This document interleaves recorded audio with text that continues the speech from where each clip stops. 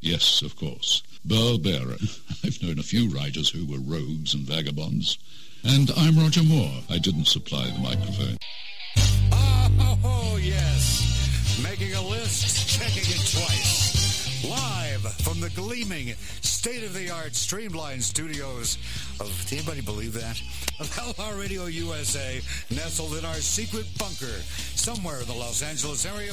The following bit of broadcast brilliance is produced by Magic Matt Allen. The following bit of... say it again? The following bit of broadcast brilliance. So your alliteration, that's how you think you're going to get by on alliteration? Yeah, that all authors use alliteration. That's why they call us literary. Yeah, but you're using it off the top, so that's the biggest crutch in history. Yeah. Oh, man. Why am I here? I don't know. Because Anthony Flacco is our guest today. I know. I came here because I want to talk to Anthony. I thought it was because industry and nature is assuming. Yeah, great, Mark. Just do more research. Finish the intros, would you? Okay. Hi, I'm the legendary Burl Bear. That is Howard Lapidus, manager to the Star. Got Mark C.G. Boyer, our fact-checker and intrepid researcher, and Anthony Flacco, who not only is a brilliant author, more or less, but mostly more than less. More, and he's on TV tonight on an entire 1 hour special. If you're listening to this in a rerun, it won't make any sense to you. Anthony, speak to me, young man. Anthony.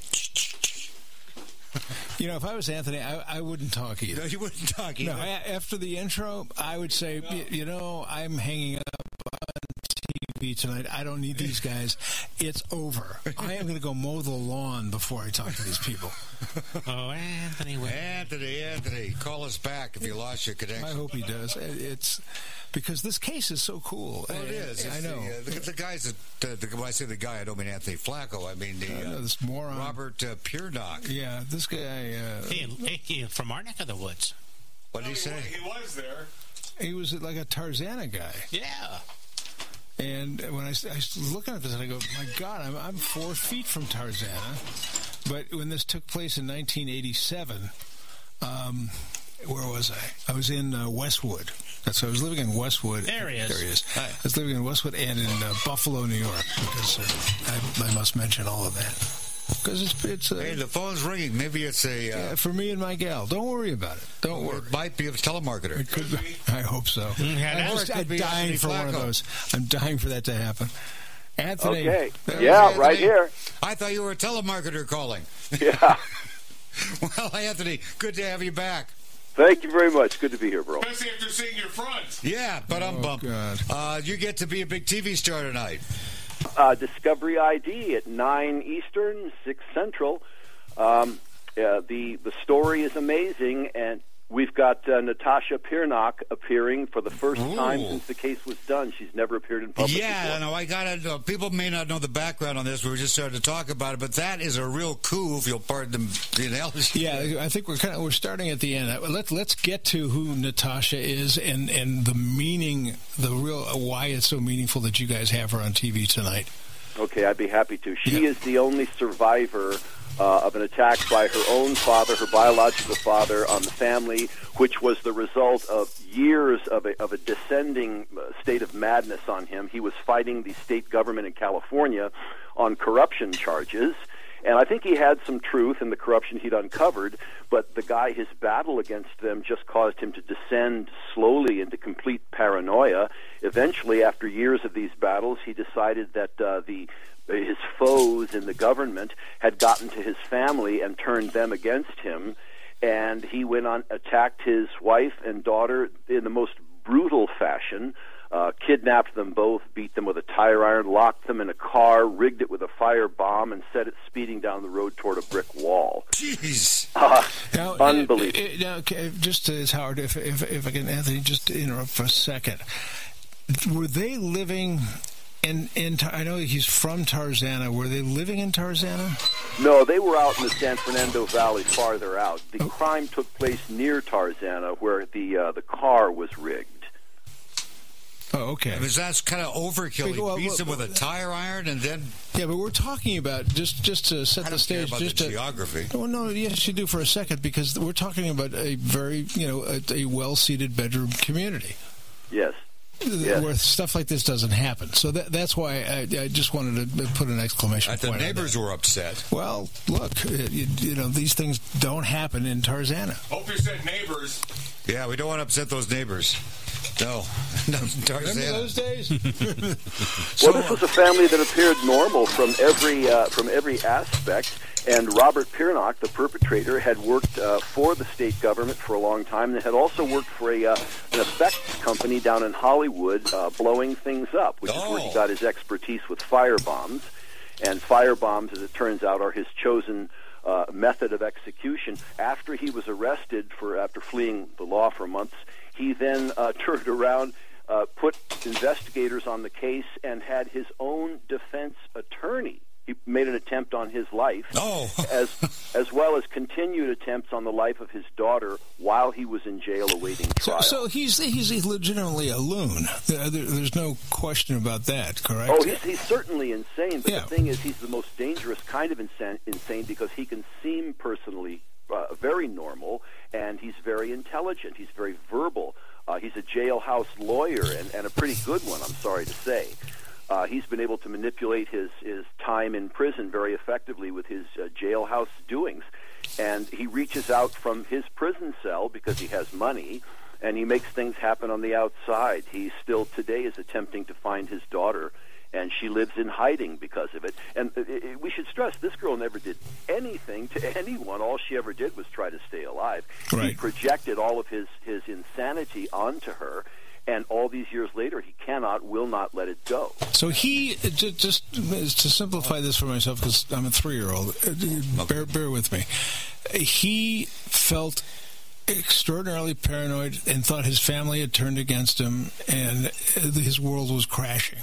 So yes. his solution was to put the wife and his daughter in a car, rig the car. He beat the crap out of them first and then put them in the car? Is that the deal?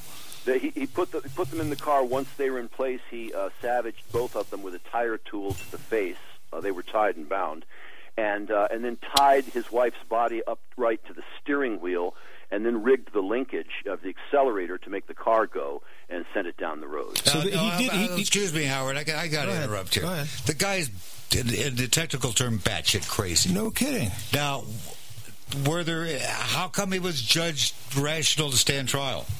Well, this is the thing. Because he's a jailhouse lawyer, they kept trying to get him not to defend himself or to stand up for himself, but he had this constitutional right. And as crazy as he is, he still had the right to defend himself. And he kept trying to put that right forward, even though it was clear he was nuts, and that's why he tried to have his own attorney killed, because he thought he could do so much better defending himself. Well, that seems to only validate that the guy's not competent to stand trial. That's right. And as you'll see on the show tonight, one of the featured pictures from that trial is with Robert Piernock sitting with his hands bound at the defense table and duct tape wrapped all the way around his head because he wouldn't shut up. And a judge can do that? Sure. Don't you remember the Chicago 7? I was the 8th. Yeah. Almost in time. You can do it. It pushes right up to the very edge of judicial authority. Right. In this case, when you read the trial transcript, you'll see he disrupted that hearing again and again and again, was hauled out and brought back in, and so that the taping was really a last resort after a lot of outbursts on his part. But, of course, when you just see the picture, you don't know that. It looks like, oh, my goodness, this poor man. Anthony, didn't they do any psychological testing or verification whether this guy was rational or not? He had some way. Yes, he was tested by one of the defense doctors. He wouldn't cooperate. He insists to this day that he's perfectly sane.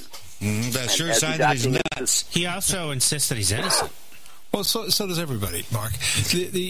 I do, and I've done nothing. Okay, so he's guilty as hell, Anthony. Oh yeah, I show up, and guilty of that, Anthony. But it's a pleasure to show up today. This case is just a killer, so to speak. It is, and the thing that's remarkable about it, I'm so glad this case has no political or racial overtone to it, so that you can just look at the judicial issues here, because everybody who put this guy away were just heroes. And he went after all of them, too. He had investigators trying to kill each and every one of them, including the prosecutor, who's now a judge in downtown Los Angeles. And these people were booking unpaid overtime. They knew this guy had to get off the streets. They knew he would kill Natasha if they didn't get him. And the real story here is the beautiful work that they did. And for once, we can just brag on the authorities and the cops and the detectives. Everybody did right. Everybody stepped up. And because of that, that guy isn't out there to kill you and me right now. Because unlike your abortion shooter, this guy doesn't look crazy. He doesn't seem crazy. You talk to him, he'll strike you as a balanced person, and that's what makes him so dangerous. It's not the Unabomber. Just again, to put this fine point on, you never know who you're living next door to. Seemingly a happy family with 2 daughters, right? Yes. And living the life. A good life. He had good money, too. Now, talk to me about the money, because at one point, just to skip ahead, I know that there was a civil suit where somebody won $11 million from this guy. And not to say that he's got $11 million, but he's got money now. Where did he get his money? The excessive amount of money. Over the course of the years, as he was descending into paranoia, he brought all these lawsuits against various state agencies acting as his own attorney. So it cost him almost nothing. They kept giving him go-away judgments for the suits. He wasn't really beating them. Right. It was just people saying, okay, here's $10,000, get lost. It's a nuisance, right. Yes, he did the same thing with one company, and he got them to award him a $900 pension, which under the law can't be touched even though he's in jail. The man is sitting there now collecting $900 a month every month of his life. And, of course, in jail, that's fabulous money. He can make anything happen that he needs to make happen. Gee, I wish I could do that at $900 a month. Yeah, really. Wouldn't that be nice? Yeah. Because all your other bills are taken care of, and all you have to do is sit there and dream up more theories. Now, your book and the TV special, Denai, are both entitled A Checklist for Murder. Apparently this guy was very well organized, or is well organized. That's the thing that eventually got him caught. He committed the perfect crime. He had it looked rigged so it looked like the state had done the murders to try to frame him. He had a theory that actually held water if you didn't look at it too close. But he was so in love with himself and his planning process that he didn't throw away his checklists. And ultimately, that's what got him busted. On the very eve of the trial, the prosecutor's got his first murder case. He's panicked. He feels like he's going to lose. He goes into the copy room to sit and go over some files and looks over its boxes of copy paper and sees one with the name Piernock. And he goes, why is Piernock on this copy paper? He opens it. It's a box of evidence that got filed with the copy paper instead of down in the evidence room. Oh, my God. He starts going through these pieces of paper and coming across them, find a face mask, get handcuffs, rig the car, get statements straight. And he's going, holy crap, it's a checklist for murder. And I found it in the copy room. Wow, that is almost divine intervention. Yes, yes. To this day, he shakes his head talking about it. And that really is amazing. So that's Craig Richmond, who was the prosecutor then, and he's now Judge Craig Richmond, downtown Los Angeles in the Superior Court. The investigator on this, Steve Fisk, the lead investigator, what a hero, working 18 hours a day, 7 days a week on this case, mostly without pay for the overtime, and tricked Piernock into surrendering and brought him down, brought him in. Got him off. What trick? Tell us about that. Well, he found out, he went to Piernock's girlfriend, who was aiding him, figured out she was aiding him, tricked her into giving up Piernock's, I don't know if he tricked her, but got her to give up Piernock's location by pointing out, look, if we don't go arrest him, some cop on the beat's going to come across him and maybe panic and shoot the guy. You need to save your boyfriend's life. On that basis, she gave up the location. He then went to the location and pretended to be a friend of hers, saying, I'm here to let you know she can't meet you tonight, calling through the door. And once Piernock called back through the door, and affirmed that, they knew it was him, they crashed in and brought him down. Bet he was upset. Was the girlfriend around when the murder took place, or did she come after when he was in hiding? No, she was there the whole time and had been helping him to evade the police on his escape. Ultimately, charges against her were dropped when it was that the judge decided she was trying to help him, but she legitimately thought he was innocent and didn't know he had done any of the murders, and she had no part in the planning. And I think what the judge recognized, too, is that this guy had that ability, like the BTK killer, to live a completely normal life, even with his wife and family, and hide his sociopathic personality. Well, he sure didn't hide it when they caught him. I mean, what was his response to them finding this checklist? Well, of course, he says they faked it. They took lists of his and added things to them. He has an explanation for everything, every single thing. And if you're the kind of person who wants to believe that all our government does is frame people, he will play right into your paranoia, and he'll show you page after page of documents and facts. But you know what he can't do? He can't answer simple questions about where he was at the time of the crime and why they were in his car. His wife never drove his car. He was one of those guys, don't touch my car. It was a big Cadillac. And yet she was supposedly in it, drunk, driving at night with her daughter, and crashed the car. Did she have her own car? Yes, she had her own car and didn't drive at night. She had problems with her vision and didn't like driving in the dark, and she was a teetotaler. So, no, they should have taken that into consideration. Wait a minute. Wait, I have a Cadillac, and my wife is crazy. Hold it. You've got a hell of an idea, huh? Well, the only reason he didn't get away with it is she was tied to the steering wheel. As it was speeding down the road, her body slumped over and turned the car to the right, and it came off the road and hit the telephone pole before it built up enough speed to detonate the firebomb underneath. Oh. That's why there were even bodies left to find. If his plan had worked, there would have been no evidence to search. Oh, my God. Mark Boyer has a question for you, Anthony. All right. We have a picture of the car here on our Hold it up to the microphone so the audience can see. The audience, why are you doing pictures for... Let him answer the question. In all seriousness, why are you doing... No, Howard, let him ask the question. Let me ask the question. So he sets the car in motion. Yes. He has all this experience with firebombs. Did we ever find out why it didn't go off? Yes, it didn't. The car didn't reach sufficient speed for the impact bar that he had by the gas tank. So it's to like puncture Speed. The tank. It's like that movie Speed where the bus goes under 50. Yeah, it goes under 50, yeah. It blows up. Yeah. Yeah, in this case, it needed to be over 50, and but it pulled off the road and hit the telephone pole. Even so, you see from the picture, it hit the telephone pole with such force, it snapped it in two and broke it off. But that wasn't quite enough. The book also has pictures underneath where you can see the gas tank. The cutter bar that he had rigged to puncture the tank was, maybe just a millimeter away from breaking the skin of the tank. I bet But he killed... The wife was dead when that happened. Is that right? Yes. Yeah, okay. Yes. She was already dead. Now, the daughter... And we're talking Natasha, right? Yes. The daughter... what kind of injuries did she sustain and survive? She had the same injuries as her mother in that she was thoroughly beaten around the face and the head with a tire iron, but she survived for only one reason. Her mother was out cold. They were both bound and gagged when they were attacked, so they couldn't raise their hands in defense wounds.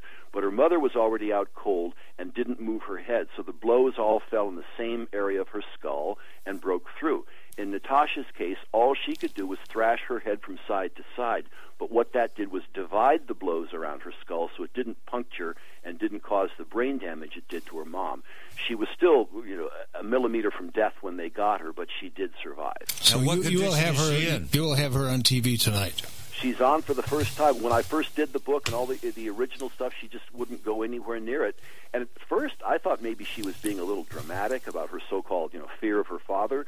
But man, as I researched this thing, I thought she's got it dead on. She needs to stay totally under the radar until this man is dead. Wow, what a way to live. And physically, if I can be as gruesome to ask the question, did she sustain life-damaging injuries? No, physically, the plastic surgeons worked on her and restored her face to normal if you look at it.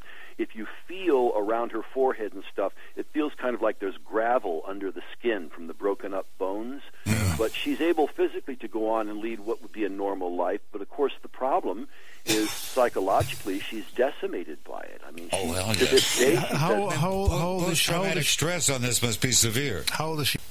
Well, she'd be pushing 40 now. It's been 20 years since. What's her life like now? Do we know? I can't even tell you much about it because it might give away something about it. But I can tell you she still lives alone. She lives in hiding. She struggles every day, And with the more you know about the load she's carrying, the more you understand. I think it's wonderful that she's grown up to be a gentle and a peaceful person. She's never been in trouble with the cops. She doesn't have any kind of a history that her father does. She had the terrible misfortune to be born into this kind of a family. I mean, wait till you hear her talk about it. It really is chilling. You're looking forward to that. You'd think it was an actress, but it's not. Who does the interview? It's an off-camera producer doing the questions, so you don't really hear the person. Got it. Okay. Yeah. Great crew, too. Yes, they did a terrific job. It's Nancy Glass Productions. Yeah, they're great. Yep. They do great work. They managed to squeeze the best images out of their budgets. I'm not sure why they do so well and other people don't, but I was very glad they picked up this story. Yeah, well, we're all glad. Do you want to get me going? I can answer that question for you. Yes. How do they do it, Howard? Well, there's some people are more professional and smarter than others. Let's just leave it at that. Well, okay. Yeah, come on. I worked with them also, and I was very impressed. So I know it's going to be. Yeah, but you're easily impressed, Howard. Yes, well, I'm easily impressed. Yes, I have you on the show. I must be. That's correct. Well, Tantor Books just had me read the audio book of Checklist for Murder. It's just come out like in the last week or so. Oh, great. And I'm very grateful to them, too, and I'm hoping that tonight's show will cause some people to want to listen to the book. If they don't read, more and more people I'm finding now seem to tell me they're listening to books on drive time and giving up reading, which breaks my heart, but at least I'm glad they're sticking. Well, they're hearing you write the words and they hear them. What's the difference? As long as there's an audience, it's great. Yeah, and they all pay royalties. So they can do that now, right? At this very moment, somebody can download that and listen away. Yeah, they can. The book is up now. It's a Checklist for Murder, and it's the audio form. And you get it through Amazon, I suppose? Yeah, Amazon or anywhere, Audible Books or wherever you get. Got it. Okay. Well, now, do you get, being as that you literally wrote the book on the Checklist for Murder, Anthony Flacco, does this Mr. Piernock communicate with you? Does he send you hate mail? Well, as a matter of fact, he does. I don't want to say more about it because I don't want to give he or his minions too much satisfaction. I'll just tell you this. When the book originally came out, several months later, I got what's called a duty to warn phone call from the district attorney's office. They arrested a guy who had been Piernock's cellmate. He was out on parole on some theft or shoplifting charge, and he had a list of 3 addresses, names and addresses in his pocket of people who were involved in the case, the district attorney, the judge, and me. But fortunately, because of his stupidity, he was arrested before he could take any action. They said, we were calling you because we don't know he's the only one out there. Yeah, that's a real consideration being a true crime writer, is that you're always potentially in danger. When you say his minions, who are we talking about? Well, he has a website you can look at. Somebody has built and is maintaining that website for him. And he's able to get people to do these things. Either he can buy them off, or he can convince them to share his paranoia. You know, they feel like, we're standing up against the corrupt establishment. Let's fight this corrupt government. It's fine with me if you want to fight corrupt government, but you're not going to do it through Robert Piernock, any more than you're going to do it through Charles Manson. Yeah. And Piernock's in for life? He's in for life without parole, yes. Okay. That's a good amount of time. Hopefully it ends soon. He's been able to manipulate the system since he went. They put him away in Pelican Bay, maximum security, isolation. He somehow got out of that for sleep apnea. The guy that's clever. snores. Listen, to keep people from having that, we're going to take a 60-second break. We'll be right back with Anthony Flacco on True Crime Uncensored.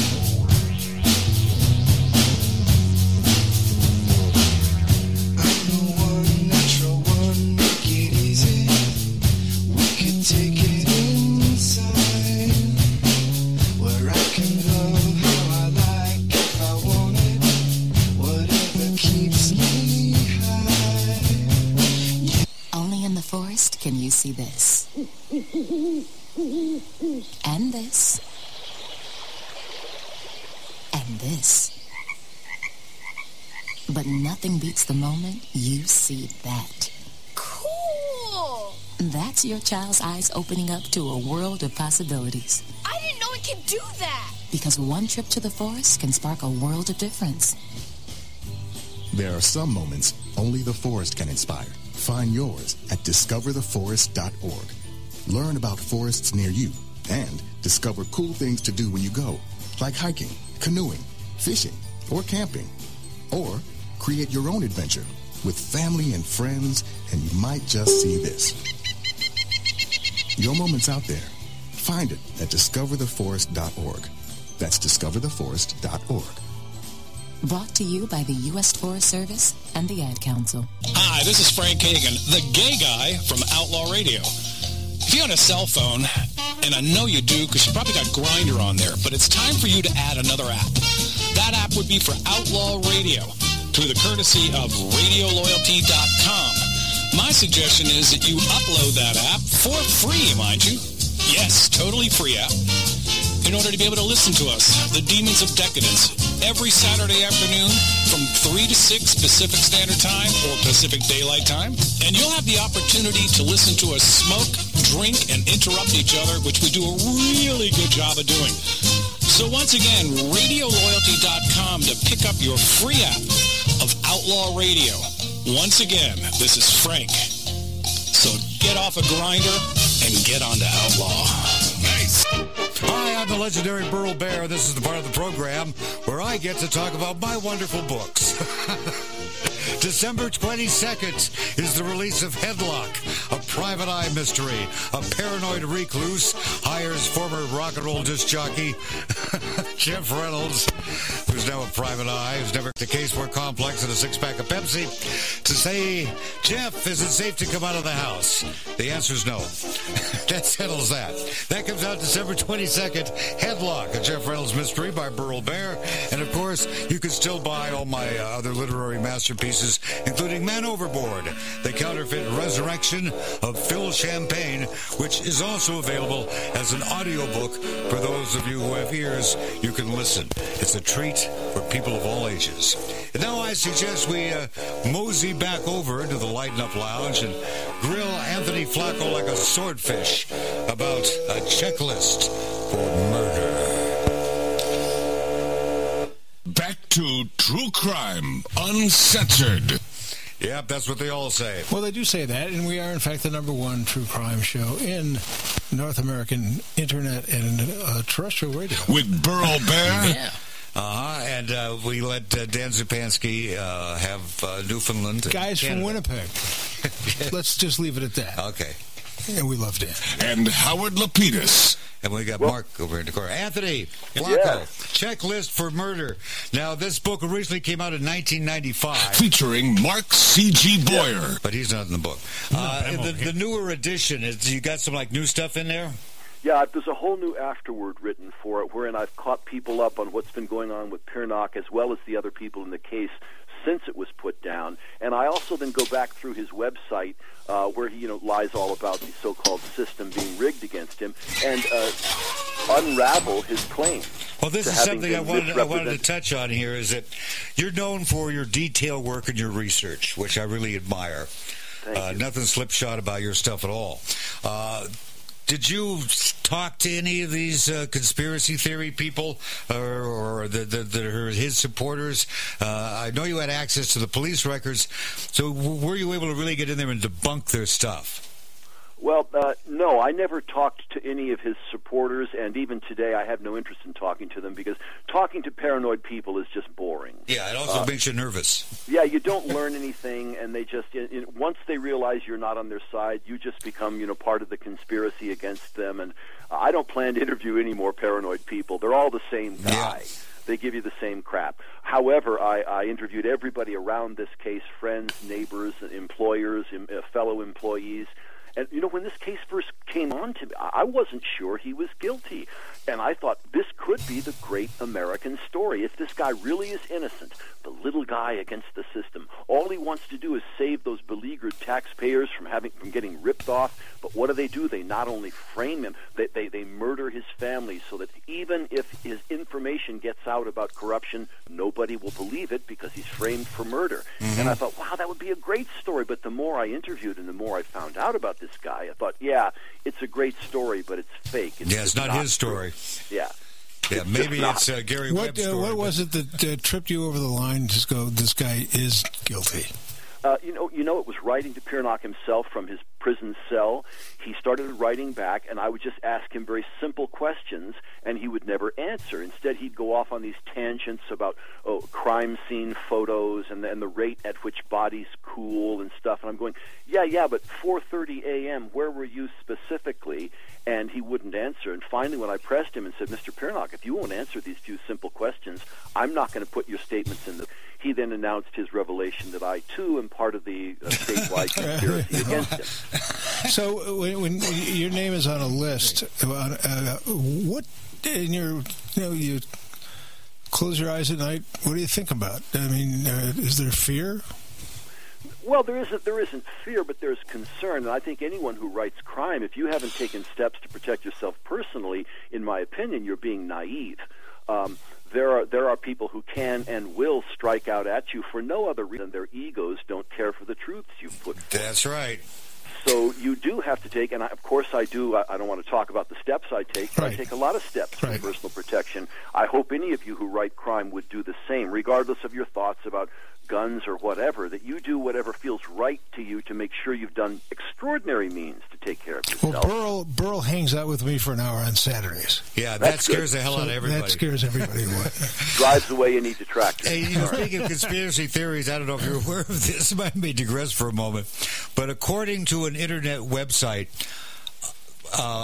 yours truly, Burl Barer, Matt Allen, who is our producer, Howard Lapidus, and Mark Boyer, and attorney Don Waldman, and Private Eye Fred Wolfson, who's been on the show several times and has written some books with me. We are all part of the George W. Bush Saudi royal family Nazi conspiracy. Wow. I didn't even know that. And I was stunned to find this out. And the guy goes on in great detail. But because of the book I wrote, Fatal Beauty, and he finds all these reasons of things I say in the book that indicate that we are part of this conspiracy. So he's got me on this list. Well, this is back from because you do the show, right? Then you're automatically part of it. I see. But he's just got it all nailed down, and it's fascinating to follow the linkage in his mind of how he comes up with this. And it's pretty easy because there's only so much degree of separation between people anyway, right? That's so right. If any connection at all indicates conspiratorial activities.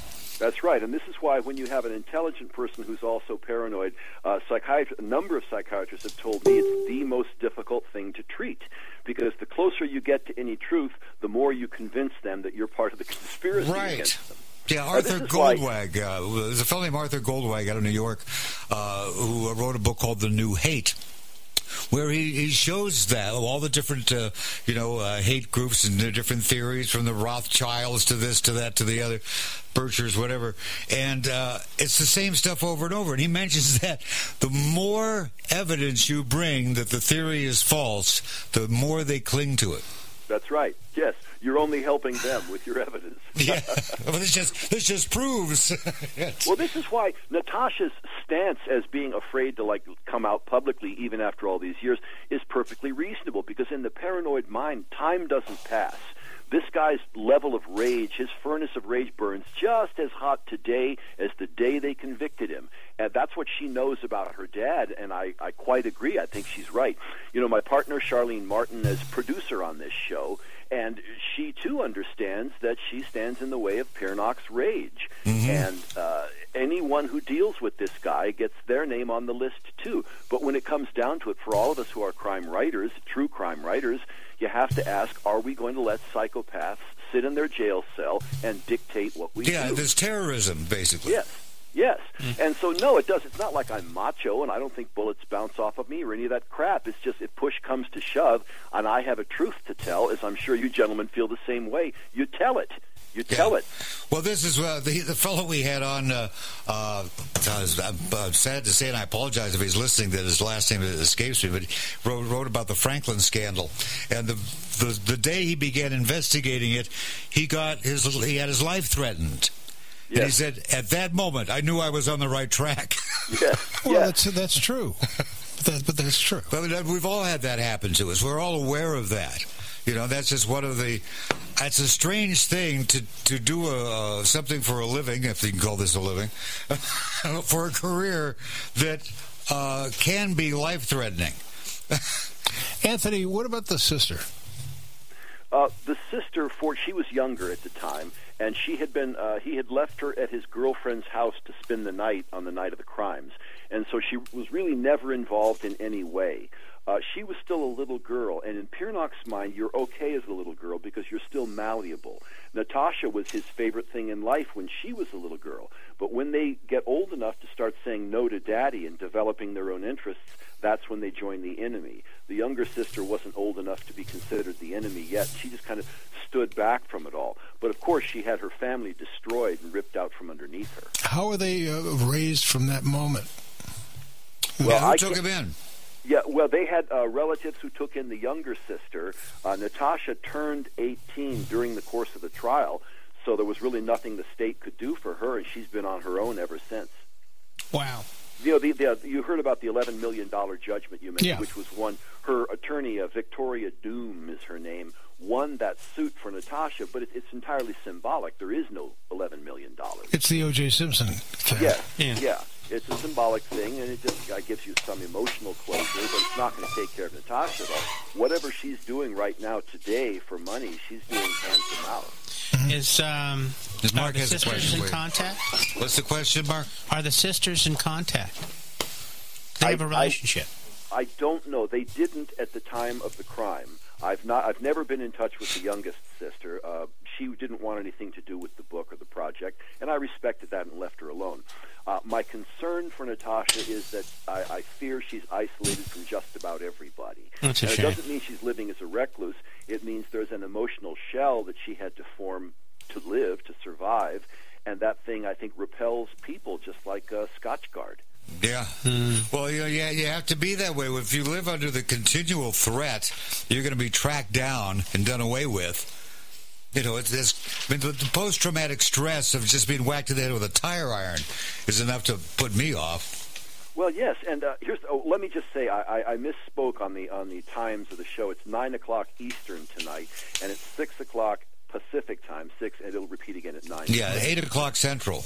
Yeah, I don't want to steer people to the wrong Yeah, show. let's but mention when the- you listen to Natasha speak, you can tell she still lives under that trauma today. This thing hasn't gone away, and she rightly sees that the danger is still there. Back to the TV show. If the audience is looking and scrolling, the show's called Epic Mysteries is the name of this show.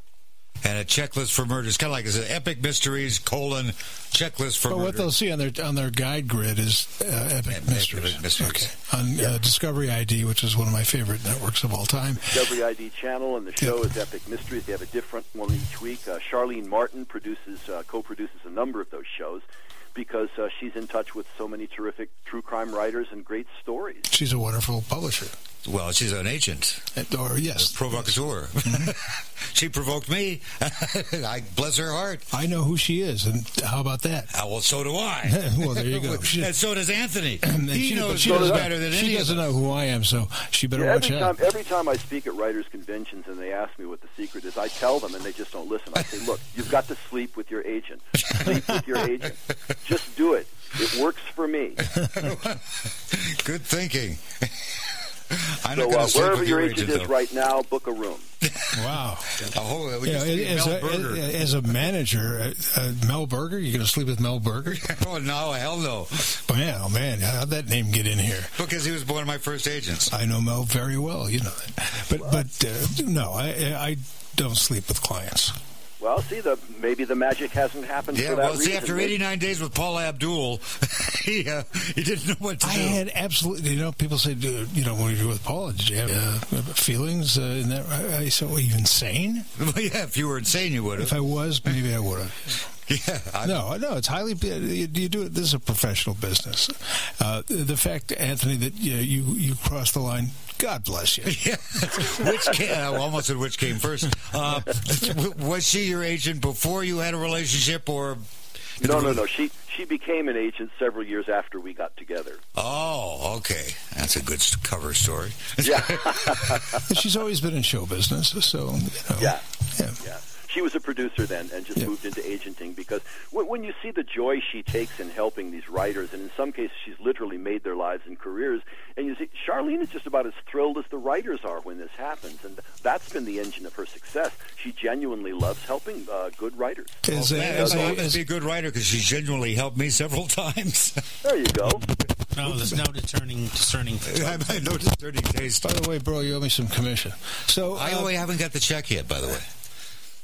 You told me last night. Well, I thought Barb said the check came, but it turns out she was. Burl calls me last night, Anthony, and I'm in aisle 7 at Gelson's. I take the call. It's Burl. I figure something's up. And he goes, "Hey, good news. I'm going to lay some cash on you tomorrow because I got paid from the job." And I'm sitting there, and I go home, and I tell Genius. Genius is that's his almost ex-wife, right? And I tell her she's not getting any part of it because Burl pays in cash. It's great. I flaunt her. Yeah, I flaunt things. Now you were looking forward to that money today, and now I haven't got that money, and I was going for a Korean massage. What the hell's the matter with you? I'm sorry about that. Maybe I'll just have to do the massage myself. No, I don't think so. Let's get back to our guest. Let's get back to our guest. Tell Charlene to tell him to pay me before. But hey, Anthony took us down that road. Yeah, he did. He really did. Well, he's taken us down some pretty bizarre roads. The road out of hell was one he took us on. I remember that. Whoa, that was a hell of a story and a hell of a book. Tesla too. Can we take 3 seconds to talk about Tesla? I've always got 3 seconds. He was an electrifying fellow. Yes, he certainly was. God. Now, Anthony, I don't know if this is in the book, but I heard that he used to entertain people by putting on lightning displays. Oh, sure. That was a big part of his laboratory. And in fact, a lot of home hobbyists today build copies of his Tesla coils. Yeah. I've seen some great YouTube shows of these guys out in their driveway making lightning snaps using the Tesla coil. Of course, when he was doing it, no one had ever seen anything like it before, and a lot of people suspected that it was witchcraft or sorcery. When you're in 1900 and the greatest source of illumination in your life is a candle or an oil lamp, and suddenly some guy starts shooting lightning bolts from big towers. Well, redefine your life. Well, I remember that he originally was going to light the Paris World's Fair from New York. Well, he did light the Chicago World's Fair, and who did he have throw? I forget who he had throw the switch. Some politician came in to absorb the glory. His whole story is amazing because this guy solved our energy crisis 100 years ago, and the crooked businessmen around him just took that solution and wadded it up and threw it away. Figures. It's a jaw dropper. It's just a jaw dropper. And I don't know about you guys, but when I was in school, I was always told that Marconi invented the radio. Which he didn't. Yeah. Which he did. Our own Supreme Court declared Nikola Tesla the inventor of the radio and the owner of the patent. Long before I went to school, and yet nevertheless I was always told that the Italian Marconi invented it. I was, hey, Anthony, be proud. One of your fellow Italians invented Well, that's the same thing with the, it's in Godfather 3, but it happens to be true, that Alexander Graham Bell didn't invent the telephone. A Canadian did. No. Who Don did? Amici. No, Don Amici did not invent the telephone. Yeah, oh, God. No, Don Amici stole. Alexander Graham Bell stole that from an Italian-American. Well, he may have. I don't know that story, but yeah, no, that's that is turns out to be quite factual. And Columbus didn't discover America, and Chinese people are good drivers. No, and they make pasta. Yeah, but the Koreans aren't.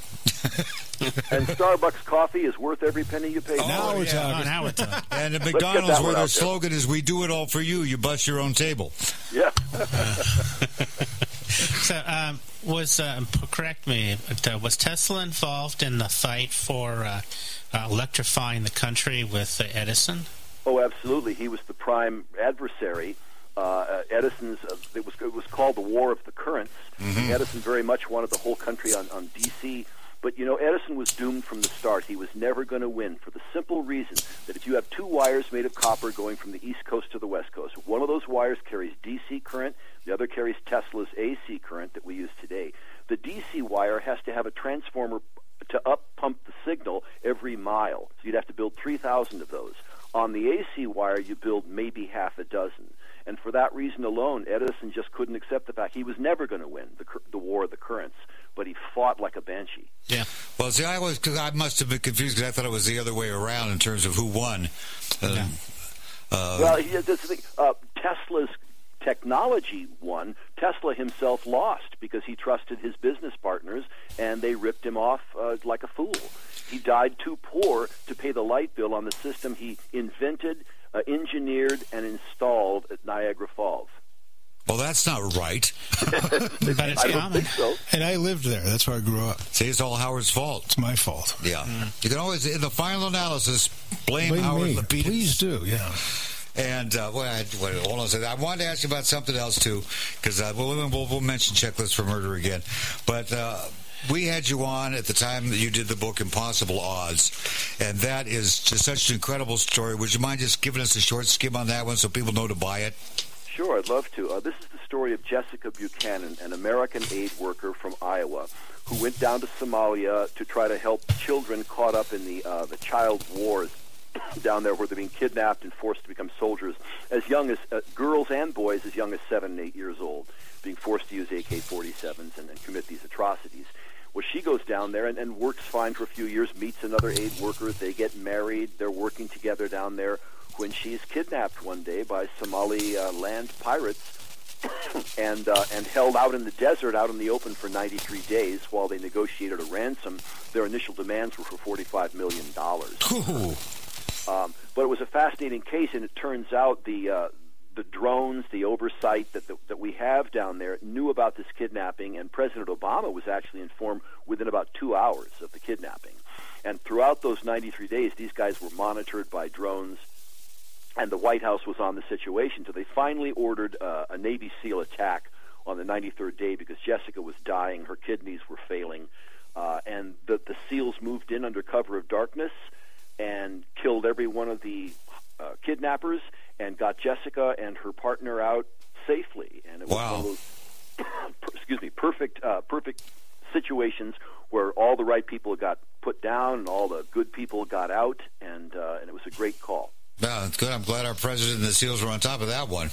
Yes, yeah, because most of the time these things turn out badly, they end badly, and I know nobody, from the White House on down wanted to do that raid because, as the book says, the odds were impossible against that kind of success. But it's greatly to the credit of this Navy SEAL team. These just went in like masters.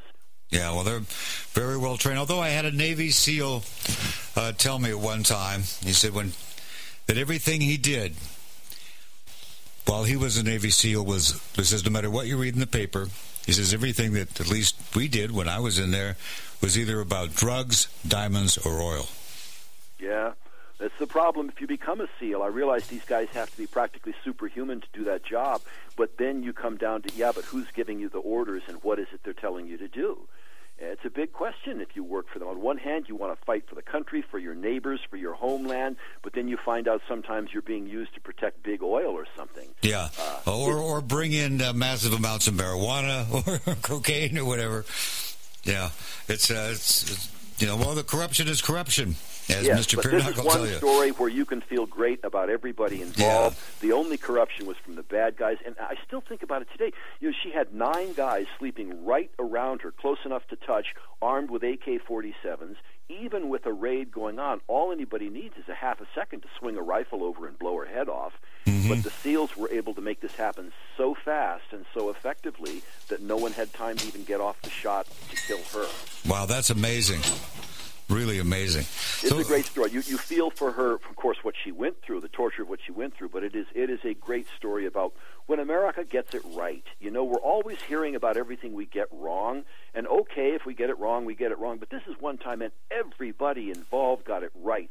Except for the kidnappers, there are no bad guys, there's no corruption, there's no dereliction of duty, there's none of that. There's just these people all standing up and doing a great job. And who doesn't love to tell a story like that? I do. I love to tell a story like that. Yeah. Unfortunately, most of the stories I tell are about people doing bad things. They're easier to find. Yeah. Oh, there's never a shortage. never a shortage. Tonight is the night, 9 o'clock, Pacific and Eastern, both. Yes, but it'll also be on at 6 Pacific because that's the same time it's going on. Right, 6 o'clock tonight. Pacific time, and 9 o'clock tonight Eastern time, and 8 o'clock Central time. And if you happen to live on that little island up in Canada, Newfoundland, I don't know what time it is there. They're on the half hour. But in any event, that's tonight, a checklist for murder on Epic Mysteries, which is going to be a great show. And I'm very going to set my DVR for this one. I'm very eager to see the high production values that they put into this show. But what you'll also see is the high values of the people that they have doing the commenting that were involved in this case. And you'll see here again, this is what it looks like when people get it right. Now, you're going to be tweeting, right? Yeah, we're going to live tweet throughout the show. It's at Anthony Flacco. We've got a hashtag of a checklist for murder.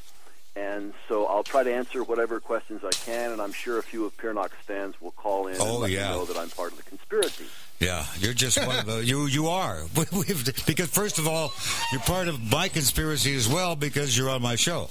Yes, well, as all of us involved in the conspiracy say, we're still waiting for our checks. Yeah, and, no kidding. In fact, that was the first question I asked the guy who wrote the book, The New Hate, about all the different conspiracy theories. So he said, did you cash your check for the International Jewish Conspiracy? Oh, yeah. We're still waiting. Where's mine? A lot of money out there being held by somebody. Yeah. Well, as I mentioned just the other day, if it's true that, of course, we Jews do control show business, why don't I have a high-paying gig? There you go. Because you're a communist. I mean, let's get it straight. Let's call it a spade a shovel. I mean, come on. And you're not a Jew. You're Baha'i. Money's not important to you because you're a commie. You're a commie. Oh, that explains it. You're not going to get money if you don't want money. I want money. No, you say I want it legally. You have no. I've had it before. Well, get but it I again. spent it as fast as I get it. That's it. Matt, you can relate to that, can't you?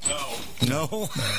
Anthony Flacco, ladies and gentlemen. We could probably sit and talk for hours about stuff. You said something early on about this case had no racial overtones. It was clean. It was a good case. Let's talk about cases today that have racial overtones, not specifically, but just your opinion about the way things are going and what we see now as Americans. Well, we seem to have lost the ability to have discourse, and we've lost a lot of what we consider our values. We now have big arguments going, this is a value, that's not a value. This is a good value, that's a bad value. And it's becoming a Tower of Babel in terms of national discourse. That's why I think it's a relief when, as a writer, you get a story like this that has very clear lines of good guys and bad guys. Because, as we know, we can get into an easy debate over politics or religion, but we won't solve anything. We'll raise a lot of dust. People will go away angry, and nothing's any better when we're done. Whereas, when you have a story like this one with real clear good guys and bad guys, you do get some sense of uplift from the story. You get some sense that maybe the wheels aren't completely off the bus, and we still have people in key positions out there who will do their jobs and do it right, and who aren't just looking for a personal score. That's what I love about the people in this case. They weren't just looking for a personal score. Their idea of what life is includes murderers not getting away with attacking their family. Is there a point there? Is there a hero in this case? Well, yes. Her name is Victoria Doom, and even with a name like that, she is the good guy and she's the big hero in this. Her practice was bankrupted by her. Piernock tried to kill her a number of times. She had to move out of the state. She keeps a shotgun under her desk the whole time now. But she represented Natasha for free. She's the one who got that judgment for Natasha, and she's the one who set up Natasha in the life that she has now so that she could live anonymously.